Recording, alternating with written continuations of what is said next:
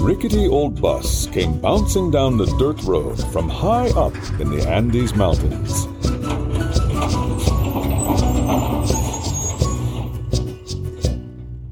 It stopped, and Hector climbed on. The bus was full. The seats were full. The aisle was full. There were people and bags and bundles and boxes everywhere. The driver yelled to the passengers, "Move back!" Hector wiggled into the space behind the driver's seat, and the bus pulled out. Just down the road, the bus stopped again. Hector watched while a twisted-looking old man swayed and swerved his way up the steps, holding a bottle of soda pop that wobbled and bobbled in his hand. Hector looked around. "There's no more room.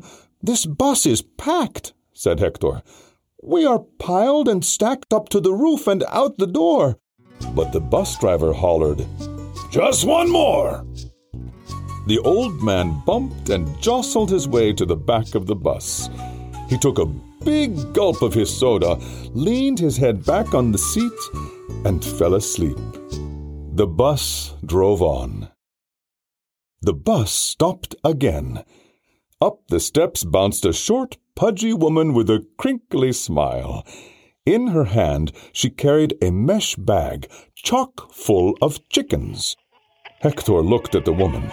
He looked at the chickens. "There's no more room. This bus is packed," said Hector. "We are piled and stacked up to the roof and out the door." But the driver hollered, "Just one more!"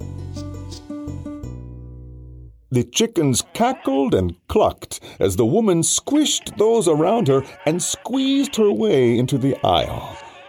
The bus drove on. Hardly a minute later, the bus stopped again.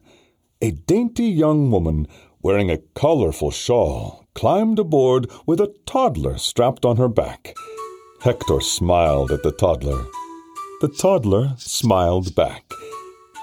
Then Hector looked around and frowned.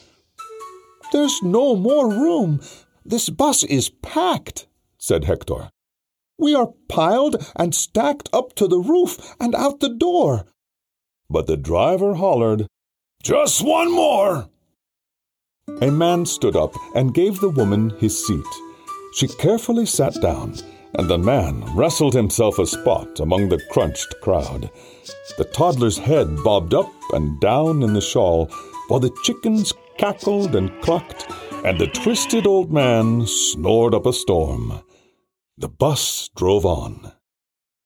Just down the road, the bus stopped again.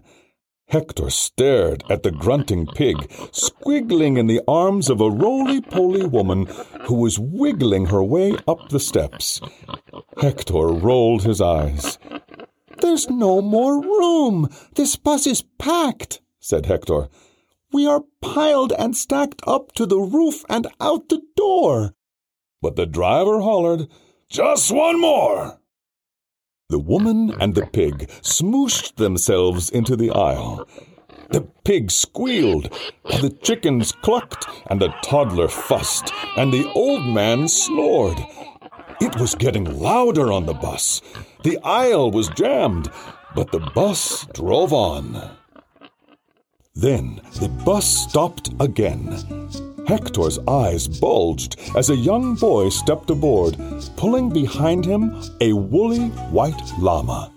"Oh no," said Hector. "There's no more room. This bus is packed," said Hector. "We are piled and stacked up to the roof and out the door." But the driver hollered, "Just one more!" The boy and his llama pressed their way to the top of the stairs, and the bus drove on. The bus clamored with sounds of squealing and cackling, snoring and crying, jiggling and jostling as it bumped on down the road. The bus pulled over again. In came a bundle of hay that was tied onto the back of an odd-looking man who was pushing his way up the steps. The man looked around. Hector looked around. "There's no more room. This bus is packed," said Hector. "We are piled and stacked up to the roof and out the door." But the driver hollered, "Just one more!" The man tried to squeeze in, but could not get any farther than the doorway. He turned around and plopped down on the middle step. The llama began munching and crunching the delicious hay he found stuffed in front of his face. The bus drove on.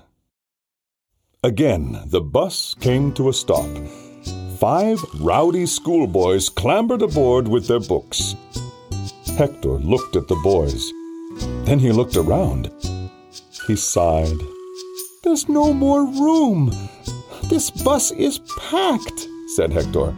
"We are piled and stacked up to the roof and out the door." But the driver hollered, "Just 5 more!" The boys squished, they squeezed, they squiggled, they squirmed, but they just could not get even one leg past the jammed passengers. They hung in the doorway, clutching the door, the rail, and each other to keep from falling out. The bus drove on. The bus swayed and bounced as it made its way down the rocky road. Hector could hear the chickens cackling, the toddler fussing, the old man snoring, the pig squealing, the llama munching, and the 5 schoolboys hollering each time the bus went over a bump. The noise was awful. The smell was worse. Hector wanted off, but he couldn't move an inch. "There's no more room. This bus is packed," yelled Hector. "We are piled and stacked up to the roof and out the door." The driver hollered, "Okay, no more." The bus continued on for several minutes. Then, just as it was rounding a sharp curve, the old man at the back let out an enormous, thunderous burp. It startled the toddler, who screamed at the pig, who jumped onto the llama, who kicked the driver, who lost the wheel, and the bus went crashing down into a ditch and stopped with a thud. One by one, the passengers crawled, climbed, and scrambled their way off the bus and onto the road. Each one headed out the door with boxes, bundles, books, a baby, chickens, a pig, and a llama. Hector watched as the driver struggled and strained to get the bus out of the ditch.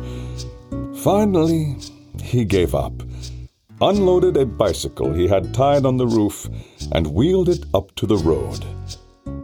The driver got on. Hector looked at the bicycle. Then he looked at the driver and sheepishly asked, "Just one more?" With a chuckle and a grin, the driver answered back, "Just one more." Hector climbed on the back, and together they rode off down the bumpy road towards home.